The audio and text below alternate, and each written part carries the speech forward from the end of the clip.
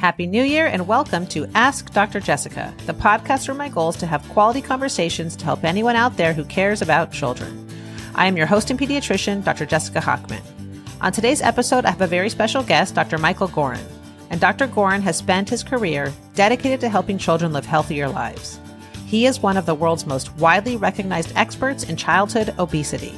He is a professor of pediatrics at the University of Southern California Keck School of Medicine, and he is the co-director of the USC Diabetes and Obesity Research Institute.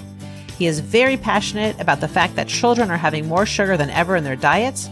So to start the new year, I thought it would be helpful and hopefully motivating to talk about his book, Sugar Proof: The Hidden Dangers of Sugar That Are Putting Your Child's Health at Risk and What You Can Do. I feel lucky to welcome Dr. Gorin as a guest. Dr. Gorin, thank you so much for being here. My pleasure, Jessica. Nice to meet you and looking forward to talking with you. I think the topic of research that you do is probably one of the top areas of importance when it comes to children and their health. I'm so excited to talk to you about your book. So first tell me, how did you come to this area of interest? What started it all for you? Yeah, so I've been doing the research in this area for over 30 years. In the area of childhood nutrition, we've seen a lot happening in those 30 years. Obesity wasn't even talked about. Diabetes in children was type 1 diabetes, so type 2 diabetes in childhood was not really a thing. So we've seen a lot of changes. We've done a lot of the research. And then, I'm realizing that what we're finding, as you said, it's so important, but people aren't reading the research.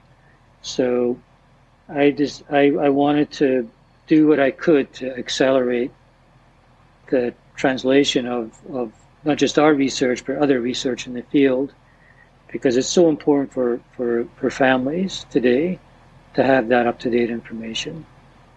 And so the story came together, the findings came together, and it was a journey to write the book, but I really wanted to get the information out to the public in an easily digestible, practical way. Early in your book, you talk about how you wanted to stick to data and bring about data into the conversation. Can you share with us what is some of the data that you read, maybe the most salient data that you found interesting or that parents may really understand why this education is so important? Well, I think there were several turning points. One of the big ones was, it was over 10 years ago. We had a very simple question. We wanted to know what was actually in a can of soda. Like, what is it? We know it's sugar. We know it's high fructose corn syrup, but we don't really know what the chemical composition is. And so we did a very simple study, and we bought sodas from the grocery store. We bought sodas from the cinema, from gas stations, from the soda fountains, and we sent them off to be analyzed. And I think the results were pretty surprising. We knew that they were high in sugar, but what we found was that they were higher in a particular sugar called fructose, higher than what the industry was saying was in them. And whilst at the same time there was research going on indicating the negative impact of fructose on growing bodies. And so I think the combination of those types of things were quite impactful.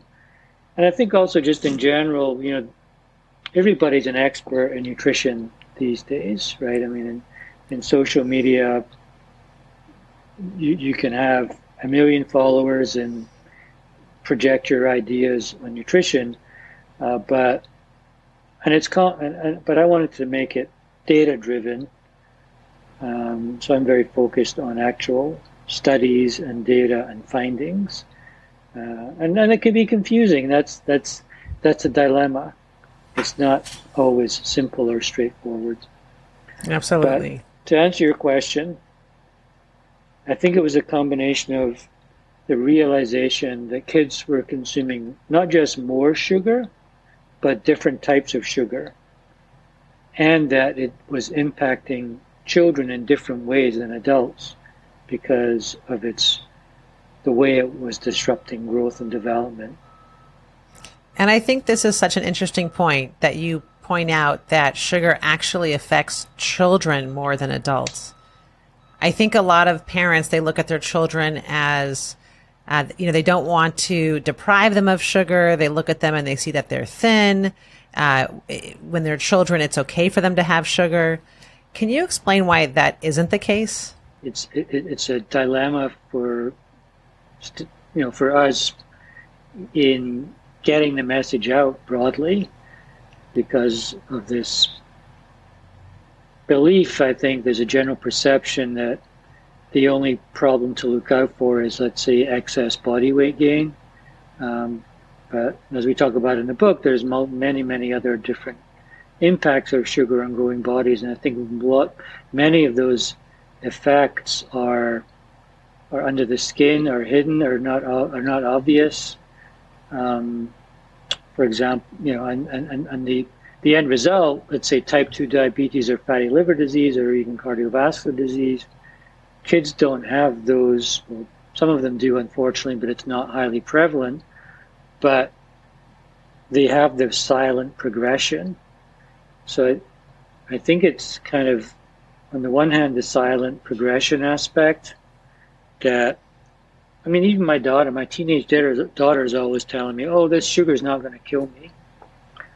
So, I'm up against that in my own family, trying to kind of get the message. Yeah, it's not going to kill you today, but, over time there will be a chronic effect. You may get diabetes 10 years earlier than other people, for example. So that's a problem, is the kind of time horizon issue.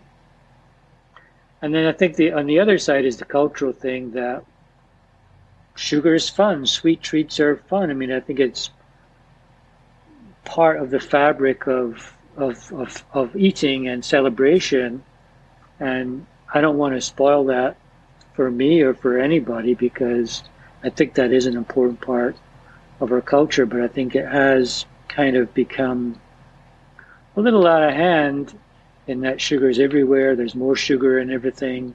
And so we're not advocating to eliminate sugar. And again, the perception a lot of people have when they see me coming is like, oh God, hide the cookies. Michael Goran's coming. But that's not what we want. We don't want to shame people or put sugar up on a pedestal and say you can't have it. I think it's more about moderation and learning to enjoy, and that you can enjoy cookies with less sugar. They don't always have to be super sweet to enjoy them. It's those two different aspects, the silent, slow progression and the kind of perception that, oh, it's all or nothing, but it's not all or nothing. I like that perception that you have, because I think that a lot of people look at sugar as an addiction, and you treat a lot of addictions by abstinence. So I really think that your approach is more realistic, because as you mentioned, sugar is everywhere. And I just don't think it's realistic or helpful, quite frankly, to say never have any sugar. I don't think so. It's because if you say no sugar, you say, okay, I'm going to go keto. But if you look in the supermarket at the keto products, keto products are just as ultra processed as other processed food. They're marketed as healthy because they're keto, but they're full of alternative synthetic or natural sweeteners. We can talk about that later, but they're still highly processed products that don't have sugar. So why do we have to make it complicated? Why can't we just use less sugar? It's a good point. It's a very good point. It's not, I think that's another dilemma, is we forget about the simple solutions. Absolutely. It's very true. As you brought up, I think it's such an important point about all the hidden sugars that are around. And I like all the tips that you offer to help parents recognize hidden sugars, because that can make such a big difference. Yeah, if you know where to look and you can recognize those hidden sugars, 70% of processed foods in the supermarket contain some type of added sugar, oftentimes multiple forms of sugar, so it gets buried on the ingredient list. But if you can just kind of switch some of your products that you're buying in the grocery store, for example, things like pasta sauce or yogurts, peanut butters, popular items for kids, most of those types of products have sugars in them, but you can just buy a peanut butter or a pasta sauce or a yogurt with no added sugar, and there you can really eliminate a lot of those hidden sugars pretty quickly just by switching brands. Absolutely. I was thinking of you. Well, actually, ever since I've been reading your book, I've been noticing sugar more to heart. And so yesterday I went and got sushi with my daughter, and I thought, this eel sauce, as you mentioned in your book, there's so much hidden sugar in the teriyaki sauce and eel sauce. So I just think you're right. Educating and bringing awareness is a good place to start. Yeah, absolutely. And then, I think we did then have to deal with bringing people down from the kind of the fact that we're trained into liking things that are very sweet, but you can actually alter that by using less eel sauce or eventually no eel sauce. So that's a process you have to go through. That is a process where you do have to go without added sugars, but not for always, just for, let's say, a week. By doing the no added sugar challenge, you can detrain the brain to have this constant preference or liking for sweetness. So you can alter that preference down so that you can enjoy sushi with less eel sauce or no eel sauce. We have the 7-day challenge, and you do have to have everybody on board, otherwise it's not going to work. Right. So we can kind of dive into trying to understand what the barriers were, or you can go stealth, because you or your husband are probably buying most of the groceries. This is true. So you can decide not to bring soda into the house, or not to bring ice cream into the house. I'm not saying you can never have ice cream again. You're just going to have it when you go out. So, or you can buy a different type of pasta sauce or a different type of peanut butter. So that's kind of the stealth approach, which is our 28-day plan, where you, as the primary food buyer, identify what the big culprits are. So what would you say, what are some of the top issue in your kids that you would like them to change? Honestly, I think we're pretty good in our house about not having, offering plenty of fruits and vegetables and having a good balanced diet. The biggest challenge that we face is what happens outside of this week. For example, they're having multiple holiday parties. They do after school programs that frequently have sugary snacks, all the birthday parties. That's the biggest challenge. Absolutely. Yeah, my daughter came home from school yesterday, offered her various things for dinner, wasn't hungry because she had, various events at school for the holidays. But, now is just not the time to do it anyway. So right. I think the time to do it is because of the holidays. The best time to do it is in the new year. So let's, enjoy the holidays. We're not going to, ruin anybody's fun, but make a commitment in the new year to try and consume less sugar. I love your moderate approach. Mm-hmm. Well, it's not going to work if you showed up with your 3 kids and say, okay, no more, not having any more sugar or fun foods, or you're going to be the kid who goes to the birthday party with your own piece of cake. It's not sustainable, and kids are likely to rebel against that at some point. To a certain extent, you just got to hope that you keep selling that message, but not overly. And at some point, they will emerge from the other side and have some level of appreciation or understanding of what their mom was telling them all those years. Is, hopefully there will be some seed planted in their brain that will emerge later in terms of when they're in college or when they're young adults. So. Yes, no, as you mentioned in your book, I think the best thing would be is if they, you educate them and then they on their own are motivated to eat healthier.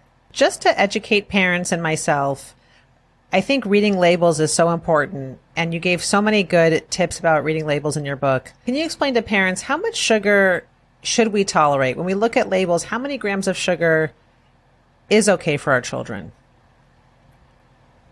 Yeah, great question. We have a table in the book, but we can break it down to pretty simple numbers. So, and here, by the way, we're talking about added sugars, which we do now have differentiated on the food level. So, added sugars are sugars that are added to food. So, like the sugar in milk doesn't count because that's a natural sugar in milk. We're talking about sugar that's added to peanut butter, like I mentioned, or yogurt. So there will be a line on the nutrition label that says added sugars. That's pretty new, but we do have that now in the last couple of years. And so the guidelines are for added sugars for the ages 0 to 2 years of age. This is a simple recommendation. The recommendation is 0 added sugars up to 2 years of age. But between 2 and 18, it increases from 0 to about 20 grams of added sugar per day for a teenager. So depending on their age, it might be 5 or 10 or 15 or 20. But it's not like I'm not like saying that. I don't think we're saying that you need to go around counting every single gram of sugar and logging it. What I do think is helpful is to know what that recommendation is. Let's say you're 12-year-old, it's going to be, let's say, 15 grams of added sugar. Then you as a parent, you have that number in your mind, so that when you're at the grocery store and you're trying to decide which yogurt to buy for your kid's lunchbox, you have that number in mind, and then you pick one up and it's got 15 grams of added sugar. You say, oh, that's the daily allotment, so I don't think that one's going to work. And then you might be more likely to pick something with less added sugar. So it's a very hard target to meet. It's a very strict target to meet, but because you can easily overcome it with one cookie or a glass of juice or a glass of soda. But if you have that number in mind whilst making those key decisions, then I think you may be more likely to choose something that's lower in added sugars than higher in added sugars. And again, it doesn't have to be perfect. I'm not promoting perfectionism that you have to get to 12 grams of added sugar, not a gram more, not a gram less. It's just having a general understanding of what those recommendations are relative to what's in the foods that you buy and put in their lunch boxes or out as a snack. So just to summarize, from the research you've done, it's the concern more is the added sugars, not sugar that's found in nature. So you're saying that dairy is okay, whole fruits are okay, but it's the added sugar that we're concerned about. Yeah, except it does get a little complicated and nuanced because fruits, you're exactly right.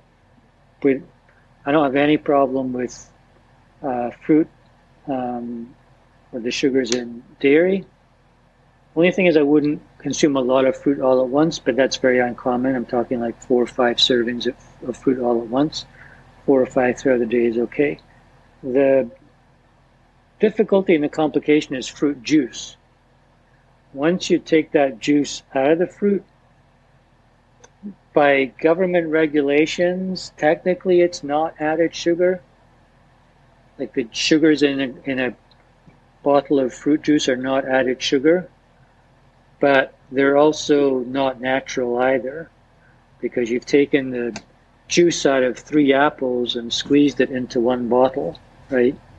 So you've eliminated the fiber, and it's a lot more. So it's not added sugar, but the USDA doesn't count it as added sugar, but I think we should be counting that as added sugar because it's not in its natural form. Yes. Which is to say that eating an apple is okay, but drinking the juice from 3 apples all at once without the fiber, that's a big problem, because nobody's eating 3 apples all at once, and the fiber is there to slow down the release of the sugars into the bloodstream. Just to help parents with label reading, can you mention some of the added sugars that you want parents to stay away from? I know there's so many of them, but can you mention some of the big ones? Well, pretty much all of them. Although we can talk about sugars to use in baking might be a little different, but pretty much all of the added sugars that you'll see on processed foods, it is complicated because there's over 250 different names that may appear on an ingredient list. So food companies have gotten pretty smart about this, because if they use 5, 6, 7, 8 different types of sugar let's say in a granola bar, like, they can vary those ingredients further down on the ingredient list, so you as the consumer might not see it as easily because it's at the bottom of the list, not in the top of the list. So some of my favorites are things like organic brown rice syrup. Let's take that as a good example. You'll see that a lot in things like granola bars, like I mentioned, or cereals. And it's a great name because it's organic, it's brown, and it's rice, so it sounds pretty healthy, right? It does. But it's the same as corn syrup. It's exactly the same thing. So we all have a perception of corn syrup. Organic brown rice syrup is exactly the same thing, except it was derived from rice that was brown and organic, as opposed to from corn. So that's one. Then the other one is we're seeing a lot of is concentrated fruit sugars or evaporated fruit sugars. Again, they are high in fructose and taken out of their natural form, as in the fruit. So, if you take a bunch of apples and juice them and then evaporate down the juice, you'll have fruit sugar, which fruit sugar sounds pretty good, doesn't it? It sounds quite healthy, but it's really just sugar made from fruit juice, in the same way that cane sugar is sugar made from sugar cane. So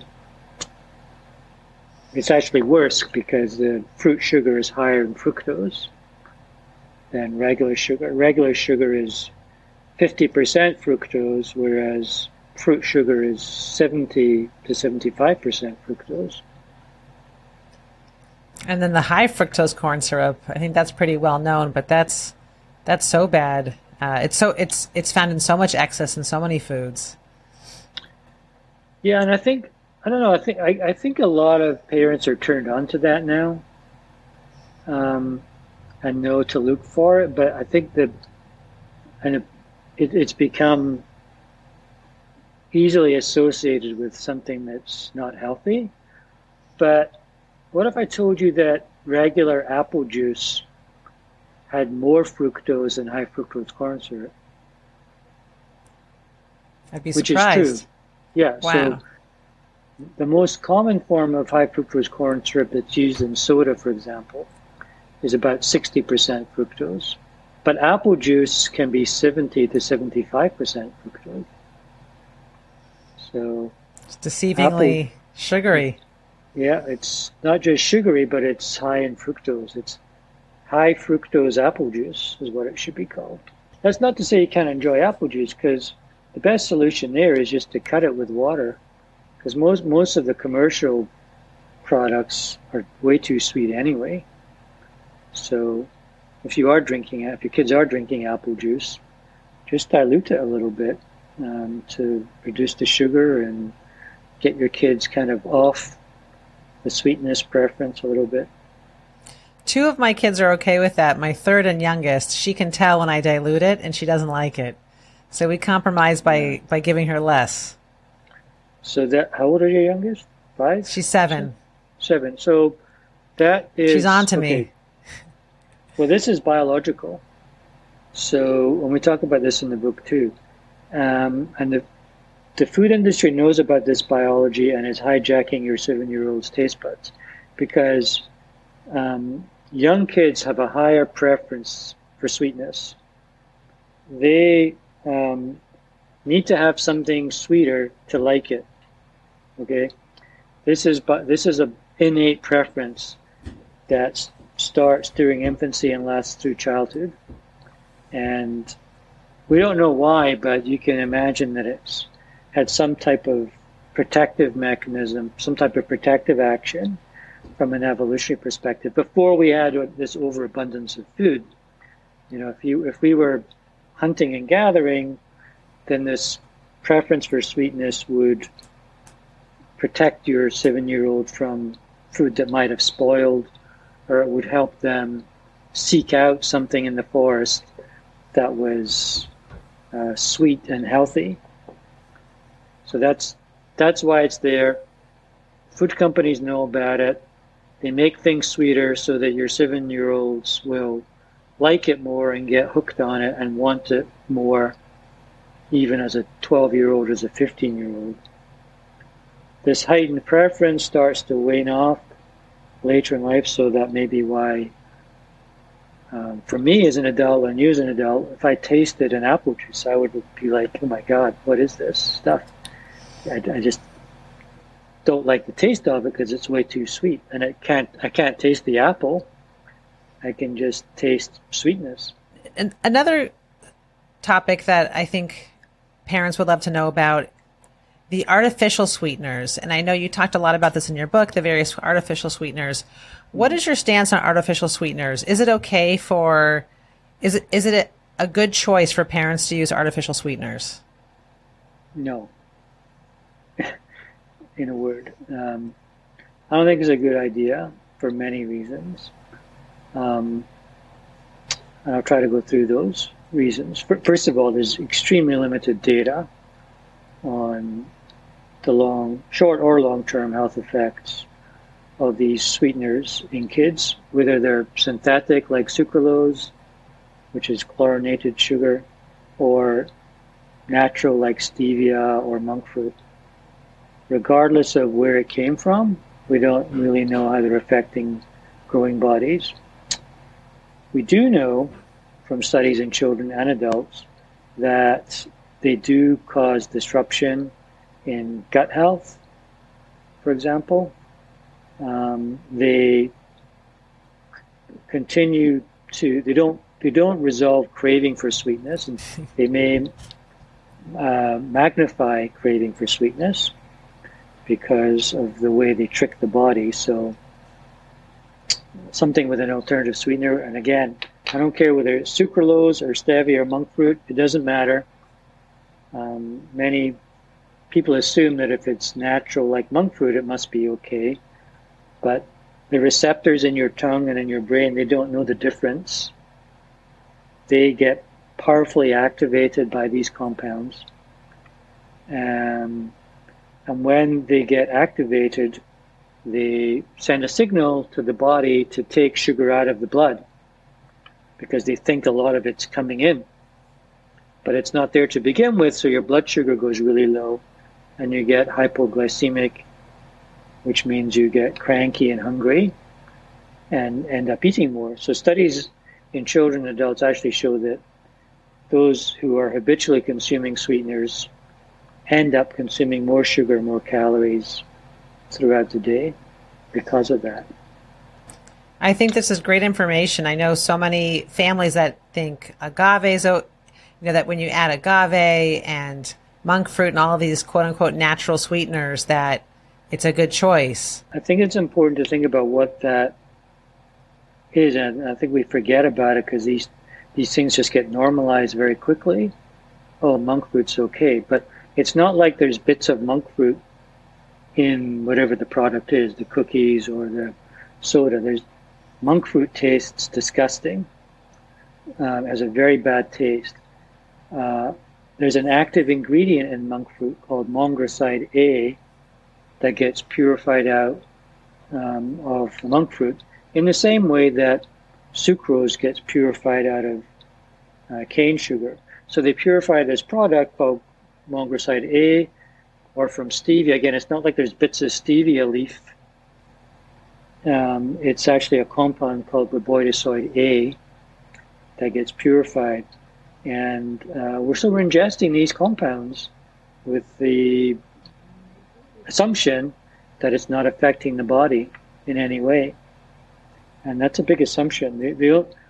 Some of these compounds, like monk fruit, is not yet approved in the EU, for example.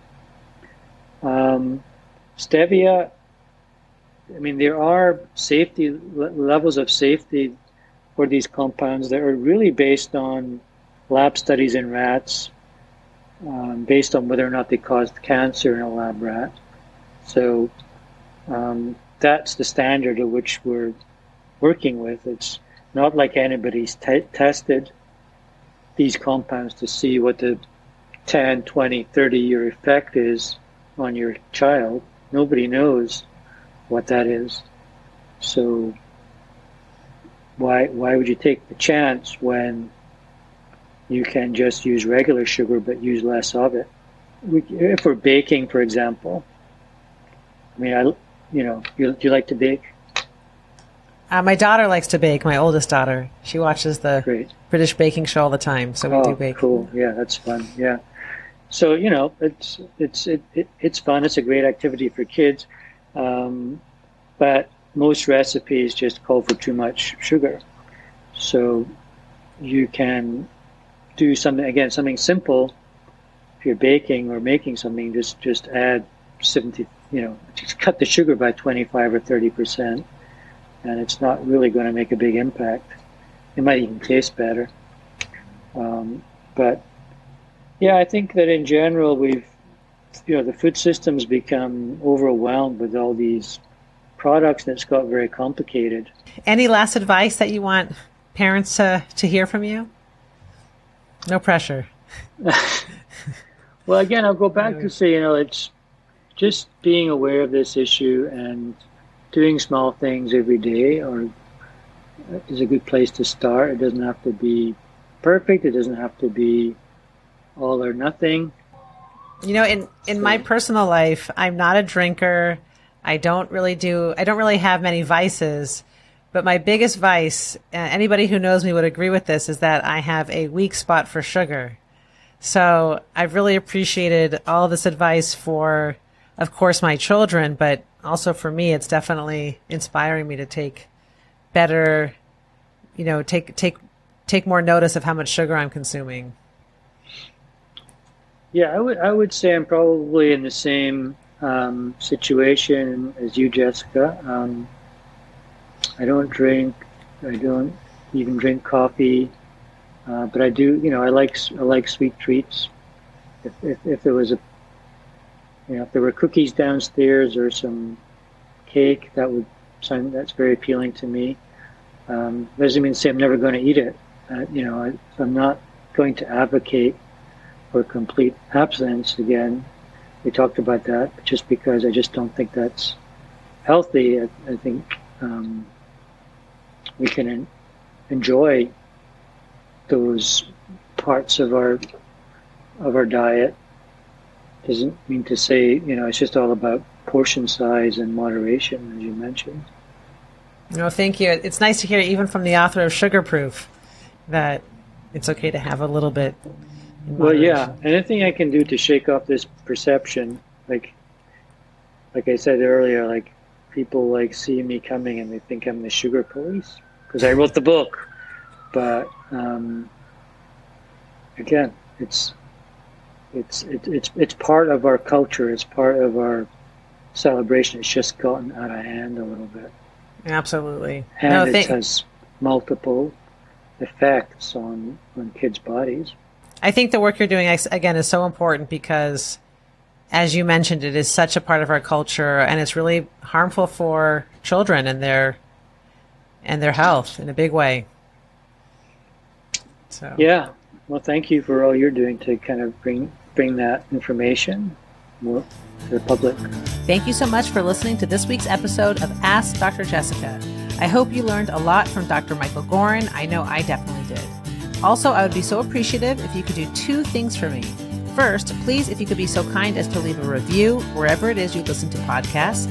And second, please pass this episode along to anyone who you think may like it. See you next Monday.